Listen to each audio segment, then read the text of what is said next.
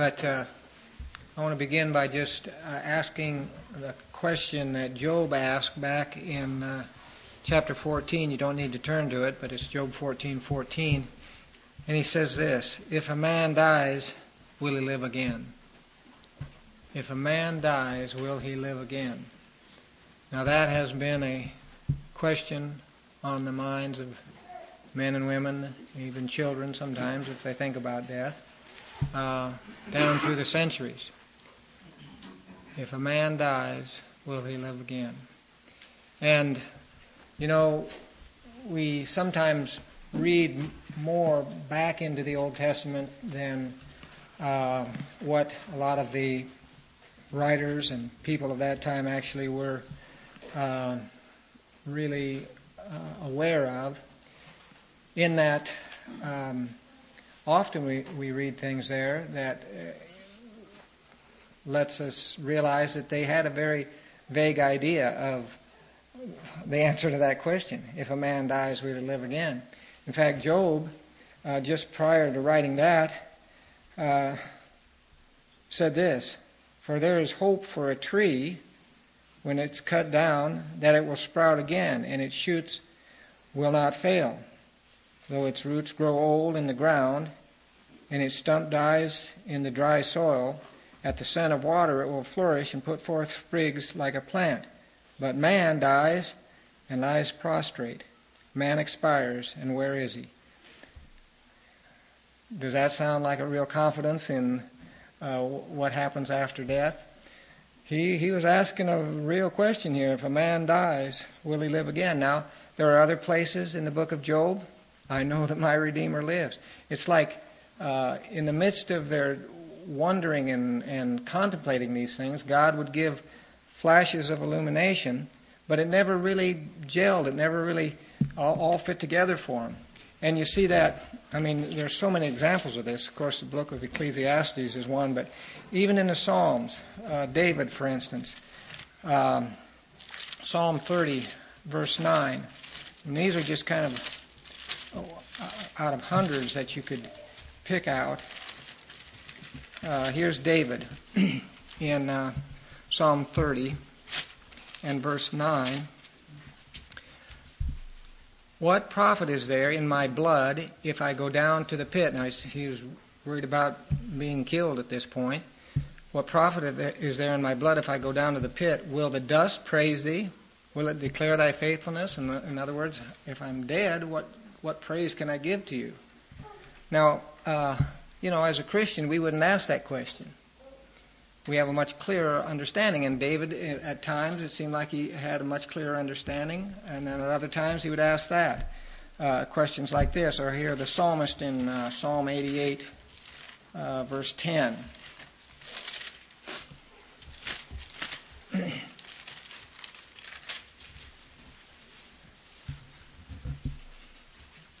Wilt thou perform wonders for the dead?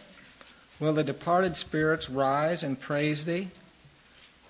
Well, some idea of departed spirits here, but will they rise and praise thee?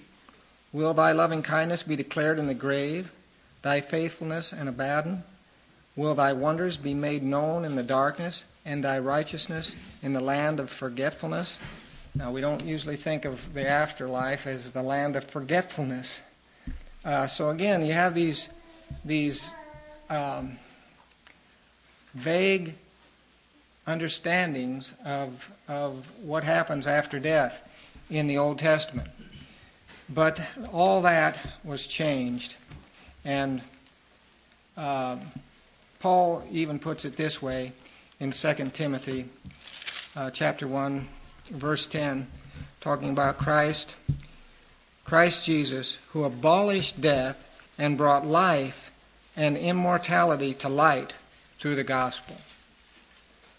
Because of Christ and what he's done and what he said, and especially because of the resurrection, he has brought life and immortality to light through the gospel.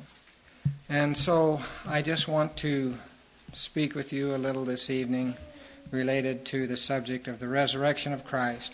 But now is Christ risen from the dead? No more do we have to have these vague ideas. And again, God was showing things, and you can go back and read verses now in light of the New Testament and see clearly some verses that speak of the resurrection of the dead, and you can see clearly many verses about eternity. In fact, we're told even that God has put eternity on our hearts, that men should seek Him, there in the book of Ecclesiastes. But those things did not become clear until after the resurrection of Christ. So that's what we want to look at this evening. And the chapter that's the most famous probably on that and the most full would be 1 Corinthians chapter 15. So let's turn there. And we'll just read some sections of this chapter.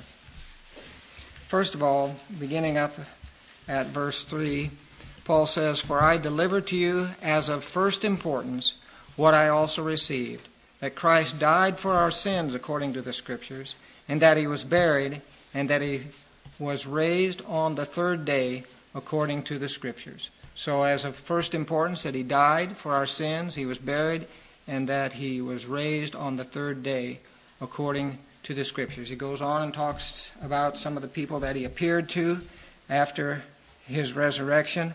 And then if we pick it up again in verse 12. "Now if Christ is preached that He has been raised from the dead, how do some among you say that there is no resurrection of the dead?" Now let me just make a little interjection here. This was written to the Corinthians, Greek society. The Greeks had a real problem with the idea of the material realm. It was evil, and especially the body. So if you taught the resurrection of the dead, they said this doesn't make sense to us. It just doesn't fit. This is what they wouldn't have a problem if you taught some kind of a spiritual resurrection, some kind of an idea of you living on in a spirit realm. But the idea of the resurrection of the body, that was a real problem to them. So apparently that's what was being challenged here by the Corinthians. He says, "Some among you say there is no resurrection of the dead." It just didn't fit into the prevailing worldview that they had been raised on all their life. And there's I think, a lesson for us right there. We really have to be careful about the prevailing worldview, how it affects our theology. You have to really watch that, because it's all around you and you don't realize that you're bringing something into the reading of the Scriptures that may be distorting your understanding of God's truth. Well, apparently that was happening somewhat here with these people. And there were some saying there is no resurrection of the dead. Well, Paul says, wait a minute. You're going to have to get this clear or you lose everything. If there is no resurrection of the dead, not even Christ has been raised. And if Christ has not been raised, then our preaching is vain. Your faith also is vain. Moreover, we are even found to be false witnesses of God, because we witness against God that He raised Christ, whom He did not raise, if in fact the dead are not raised. For if the dead are not raised, not even Christ has been raised. And if Christ has not been raised, your faith is worthless. You're still in your sins. Then those who have fallen asleep in Christ have perished. If we have hoped in Christ in this life only, we are of all men most to be pitied, or most miserable, I think the King James says. But then he turns it around and says, of course this is not the case. Christ has risen from the dead. But now Christ has been raised from the dead, the first fruits of those who are asleep. For since by man came death, by a man also came the resurrection of the dead. For as in Adam all die, so also in Christ all shall be made alive. But each in his own order, Christ the first fruits, and after that those who are Christ that is coming. Then comes the end, when He, that is Christ, delivers up the kingdom to God and to the God and Father, when He has abolished all rule and all authority and power. For He must reign until He has put all His enemies under His feet. The last enemy that will be abolished is death. So we'll stop reading there, although you could go on and read really the rest of the chapter has to do with resurrection. But let's just talk a little bit here about the resurrection of Christ. He says it's as of first importance. It's central to the gospel. There is no gospel without the resurrection of Christ. And it's one of the things that distinguishes Christianity from all other religions. There aren't any other religions whose founder is alive today because he was raised from the dead. They're all dead. And we're talking about a real historical event, not some thing that makes us feel good because we just think about it. The so-called Easter faith. If there's no Easter fact, then whatever Easter faith you have is worthless. You got to have an Easter fact, and the fact is Christ rose from the dead. 2,000 years ago, certain place, certain time, he rose from the dead. So, Paul says you've got to have this. If you don't have this, you lose it all. And so I want to just examine some of the implications of this teaching. First of all, from a negative standpoint, if Christ has not been raised from the dead. And that's what Paul does first. He goes through the negative. He says, first of all, in 14, if Christ has not been raised, then our preaching is in vain. There's absolutely no reason for me to stand up here and talk to you about Christ if he has not raised from the dead, if he's not risen from the dead. It could sound real good, what I have to say. It could make you feel real good. A lot of preaching, a lot of religious gathering is based on that, just because it makes you feel good. There's a great deal of emotional manipulation that can be done through nice stories and feel-good type things or tear-jerking deals. But in the end, if Christ hasn't raised from the dead, there's no use preaching about Christianity or Christ. Paul says our preaching is in vain. So, actually, a lot of liberal Christianity is exactly that. It's a bunch of vain preaching because they don't believe in the resurrection of Christ, the bodily, physical, time, space, reality, resurrection of Christ. They don't believe in it. They believe in telling you about an experience that you can have with this spirit or whatever, but as far as believing that Christ actually rose from the dead, they don't believe it. So Paul says that preaching is in vain.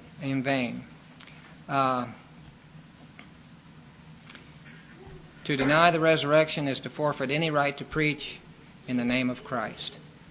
The next thing he says, verse 15, well, it's not the next, but it's the next one I'm going to deal with. 15, moreover, we are found to be false witnesses of God.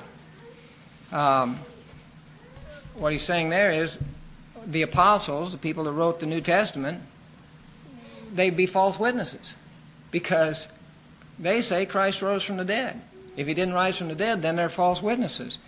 Their writings would be unreliable, distortions of the truth. So throw out the New Testament. Not only that, he says that our faith in Christ is in vain. Preaching in vain, New Testament's worthless, and our faith in Christ would be vain. See that in the last part of verse 14.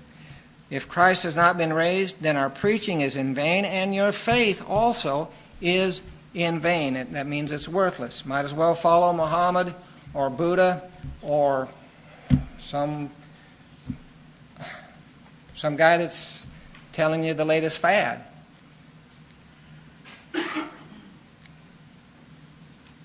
Jesus, over and over again in his ministry, spoke of his coming death and resurrection.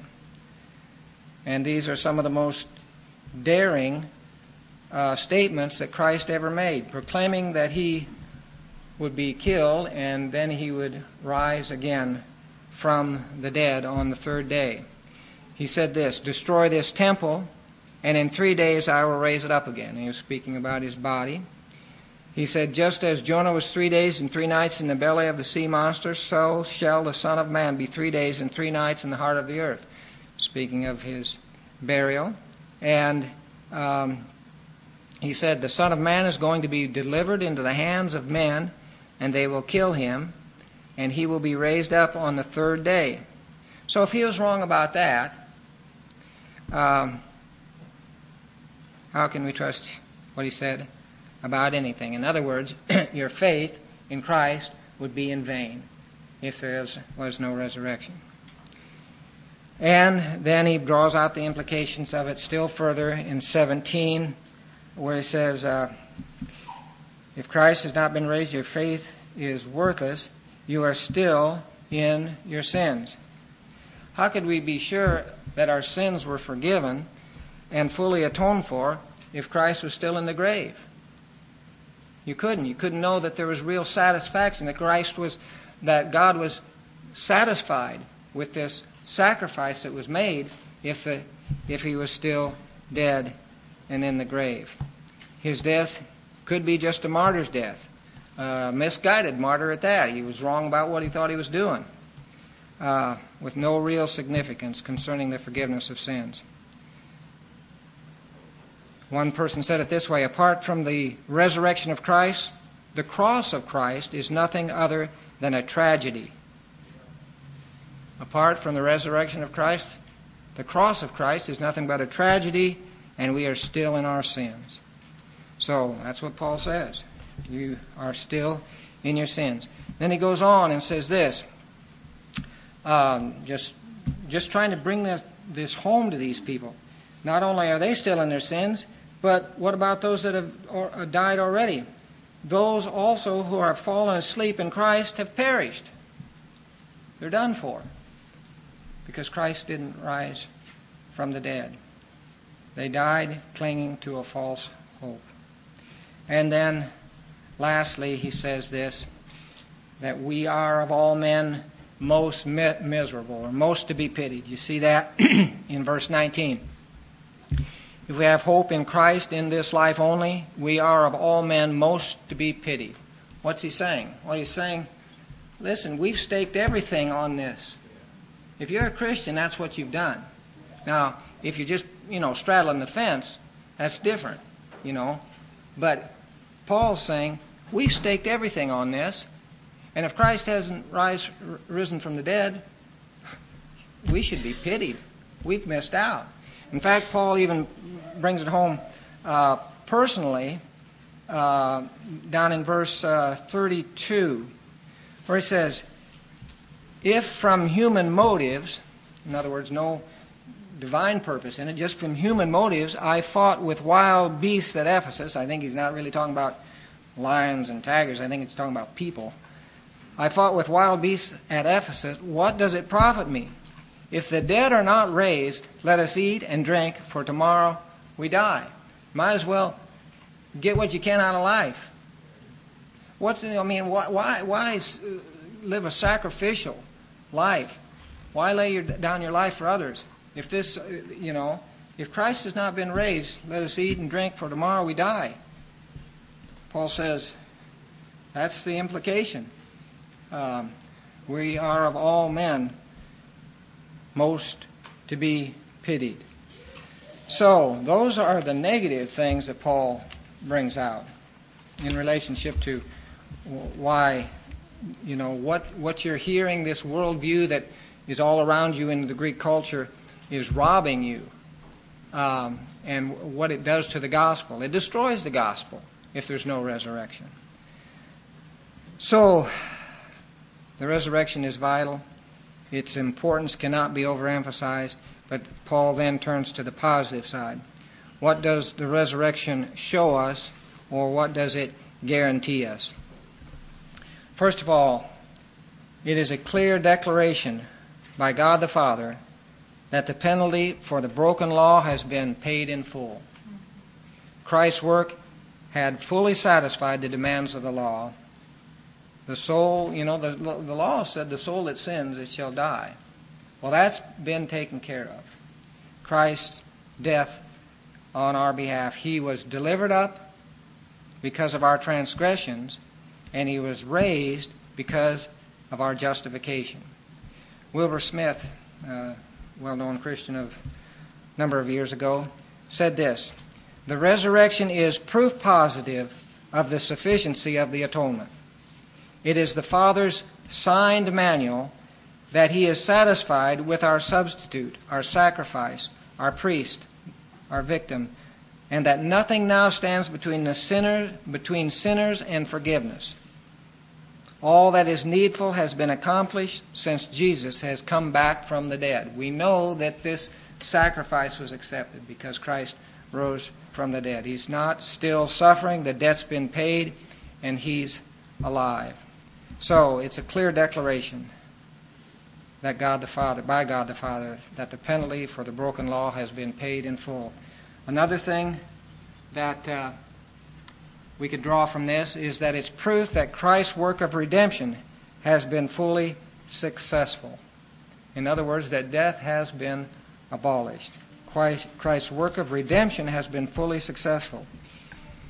He made a complete conquest of death and of him who had the power of death, that is, the devil. Death has no further hold on him. The last enemy has been conquered by Christ. Now, we don't see the total outworking of that yet in our lives, but that enemy has been dealt with. Satan has been defeated, and Christ said prior to the crucifixion even, he said, "I am the resurrection and the life." And he proved this through his own resurrection. I mean, I could say, anybody could say that. I could say, "I'm the resurrection and the life." But Christ proved he was, because he rose from the dead. In fact, he said this in the book of Revelation: "I was dead, and behold, I am alive forevermore, and I have the keys of death and of Hades." He's going to unlock that coffin. You might put it that way anyway.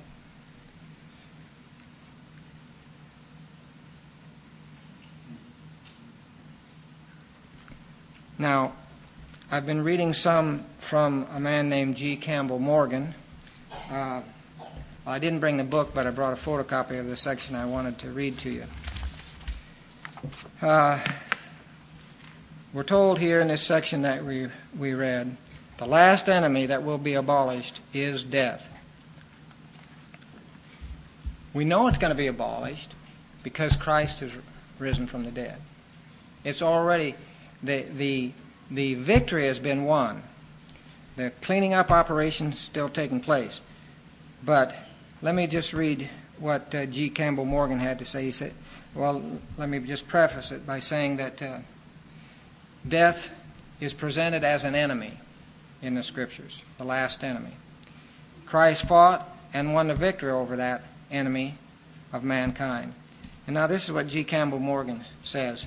He says, "The true attitude of the Christian towards death is that of antagonism, of conflict." Now this is a little different than what we normally hear or think, but I think he's at least there's an aspect of this that we need to hear. True attitude of the Christian toward death is that of antagonism and conflict. The Christian must ever be in conflict with death by every method, by the observation of the laws of health, by the employment of all medical science and skill. Death is to be held away. And then he goes on and says this: "If it be objected that this is hardly the usual language of Christianity about death, I again remind you that this is the language of the apostolic exclamation in the midst of his argument for the resurrection," what we just read here. In the midst of his talking about the resurrection, he calls death an enemy. And then he says, "As the years pass on, I have a growing sense of hostility and hatefulness of death.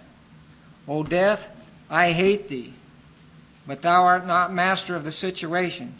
Jesus is king, the risen Lord, and master reigns.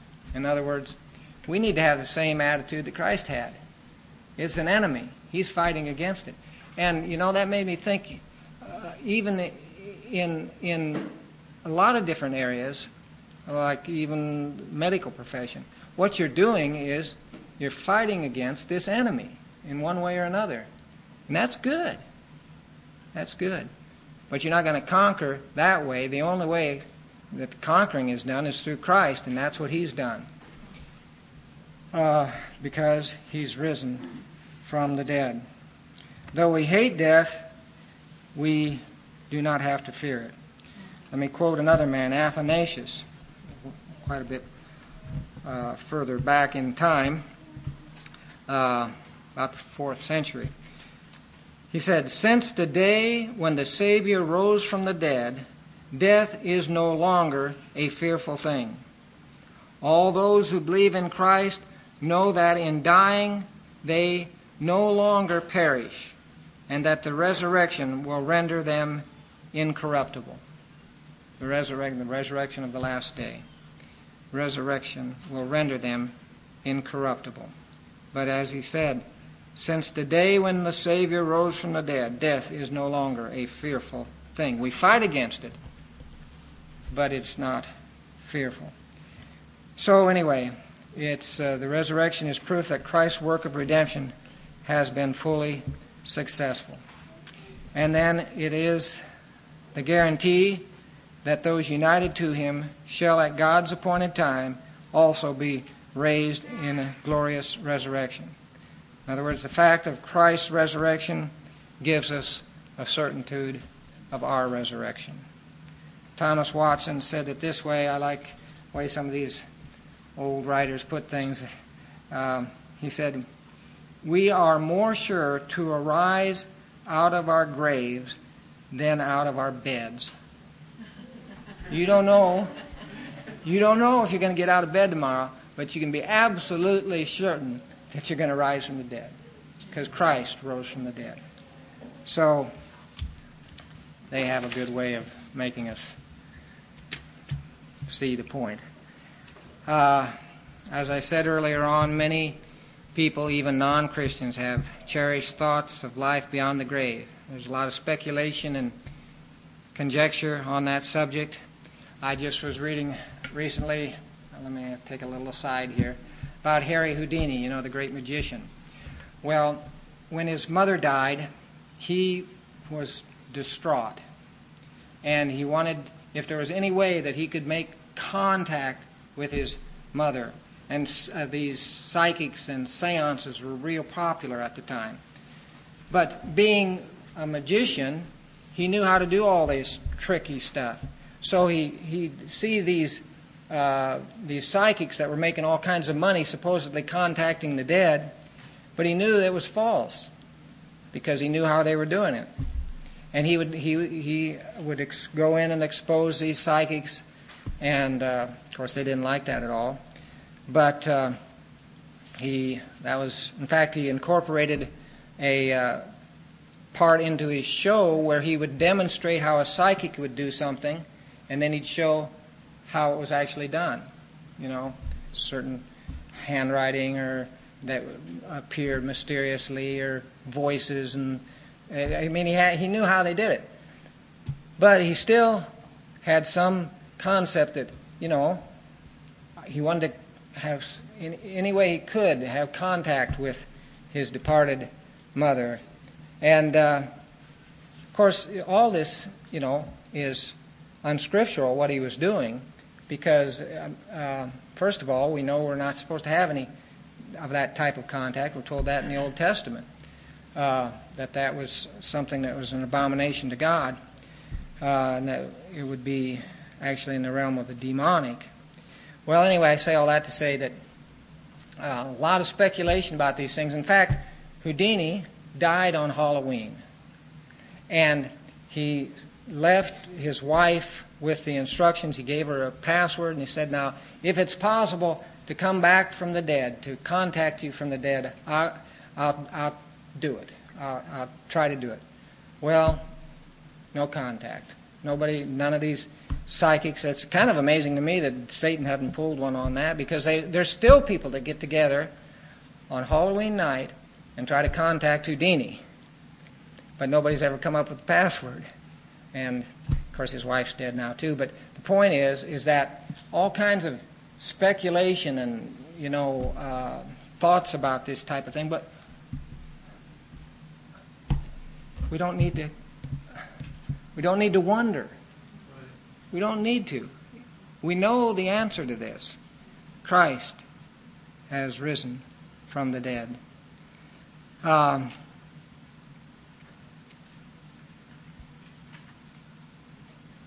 With his resurrection comes an understanding of what life after death is all about. He's the only one who has demonstrated the reality of life after death. The historic fact of Christ raising from the dead is the foundation of our faith that we shall also be raised. You might say it this way: in his resurrection, the resurrection of mankind begins. He's the first fruits. That's what it says here. But now Christ has been raised from the dead, the first fruits of those who are asleep. Now there's a resurrection of the just and the unjust. But there's going to be a resurrection, and the first, we know that's the case because Christ has raised from the dead. Christianity teaches a reuniting of the soul and the body. And there's a lot that we don't understand about this, but we see something of what it'll be like as we look at what Christ was like after he rose from the dead and appeared to the various people at various appearances there before he ascended back to heaven. Well, something of what is true of Christ's resurrected body will be true of ours. In fact, Paul says this, and I think this is an amazing verse in Philippians, where he says, "For our citizenship is in heaven, from which also we eagerly wait for a Savior, the Lord Jesus Christ," this is chapter 3, verse 21, "who will transform the body of our humble state," that's this thing, "into conformity with the body of his glory by the exertion of the power that he has even to subject all things to himself." In other words, through the power of Christ, power of the resurrected living Christ, our body, the body of this humble state, is going to be changed into conformity with the body of his glory. Something, anyway, like that resurrected body of Christ. Well, Christ's resurrection is a guarantee also of the trustworthiness of what he had to say. You might say it this way. If a person says that they're going to be killed, dead for 3 days, and then rise from the dead, and he does it, I think you ought to listen to what he's got to say about everything. If our Lord said frequently, with great detail, that after he went up to Jerusalem he would be put to death, but on the third day he would rise again from the grave, and this prediction came to pass, then it has always seemed to me, I'm reading from, I don't know who I'm reading from. It's a long quote, but I don't know who I got it from. It has always seemed to me that everything else our Lord ever said must also be true. If the words concerning his resurrection were true, then when he said that his precious blood was to be shed for the remission of sins, that is also true. When he said that he came down from the Father above, that the words he spoke the Father had given him, that he and the Father were one, that he was indeed the Son of God, that he was speaking the truth, when our Lord said that whoever would believe in him would have everlasting life, and whoever refused to believe in him would be condemned, he spoke the truth. That the empty tomb and the fact of the risen Lord should assure us forever that when the Lord said he was going to prepare a place for us, that he would come again and receive us to himself, and also that when the dead heard his voice, the voice of the Son of God, they would come forth from their graves, and that he will himself be the judge of all mankind, he was speaking the truth. If he rose from the dead, you better believe those things. That's the point. So, Christ's resurrection is a guarantee of the truthfulness of everything that he has had to say. Another quote, Christ's resurrection is the amen of all his promises. So this is true. It means that there is power for supernatural living now available to us. Christ's resurrection means that there's power for supernatural living now available for us. There is, in fact, resurrection life living in every true Christian. As the song says, I serve a risen Savior. And we serve by his power. We serve the risen Savior because of his resurrection power that is granted us. And that's what the book of Romans chapter 6 is all about. I like the way this man, Bob George, put it. He said, Jesus Christ laid down his life for us so that he could give his life to us, so that he could live his life through us. He laid down his life for us so that he could give his life to us, so that he could live his life then through us. So there's power because we serve a risen Savior. Another thing, Christ's resurrection is a clear testimony of his deity. And that's what Paul says at the beginning of the book of Romans. Just read it to you here, chapter 1 and verse 3 and 4. Concerning his Son, who was born of a descendant of David according to the flesh, who was declared the Son of God with power by the resurrection from the dead. Declared to be the Son of God with power. It's a testimony of his deity. His being the divine Son of God was somewhat veiled in those 33 years that he was walking here on earth. You know, it says that he emptied himself, he humbled himself for those 33 years. But the resurrection demonstrates in great power who he really is. If he'd not risen from the dead, you could view him as a failure or an impostor. By raising him from the dead, God publicly acknowledged him as his divine Son. And the fact is, Christ raised himself from the dead. He said, I lay down my life and I take it up again. He rose by his own divine power. And then lastly, the resurrection of Christ shows us that our work is not in vain. Now, why do I say that? I say that because that's the way Paul closes this whole section in 1 Corinthians chapter 15. He deals this lengthy chapter on the resurrection, and then when he brings it all to a close, this is what he says, down in verse 58 of 1 Corinthians 15. Therefore, my beloved brethren, be steadfast, immovable, always abounding in the work of the Lord, knowing that your toil is not in vain in the Lord. In light of the resurrection, you see, he says that. You know your work is not in vain because Christ rose from the dead. Because of the resurrection of Christ, the believer can know with certainty that truth crushed to earth shall rise again. Doesn't matter how bad things may look. Just press on. Yes. Christ has risen. That life, we can know that life is going to triumph over death. That good, in the end, will prevail over evil.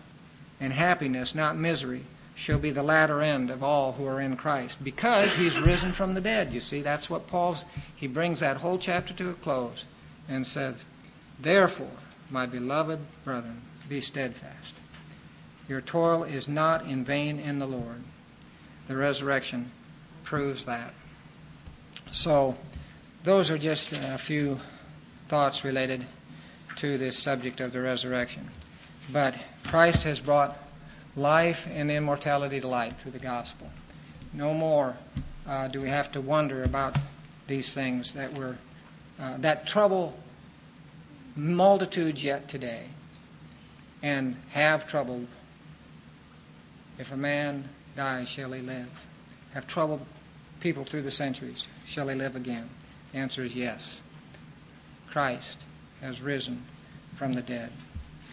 We know that for certainty.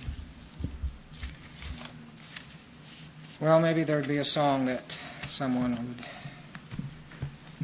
have that we could close with.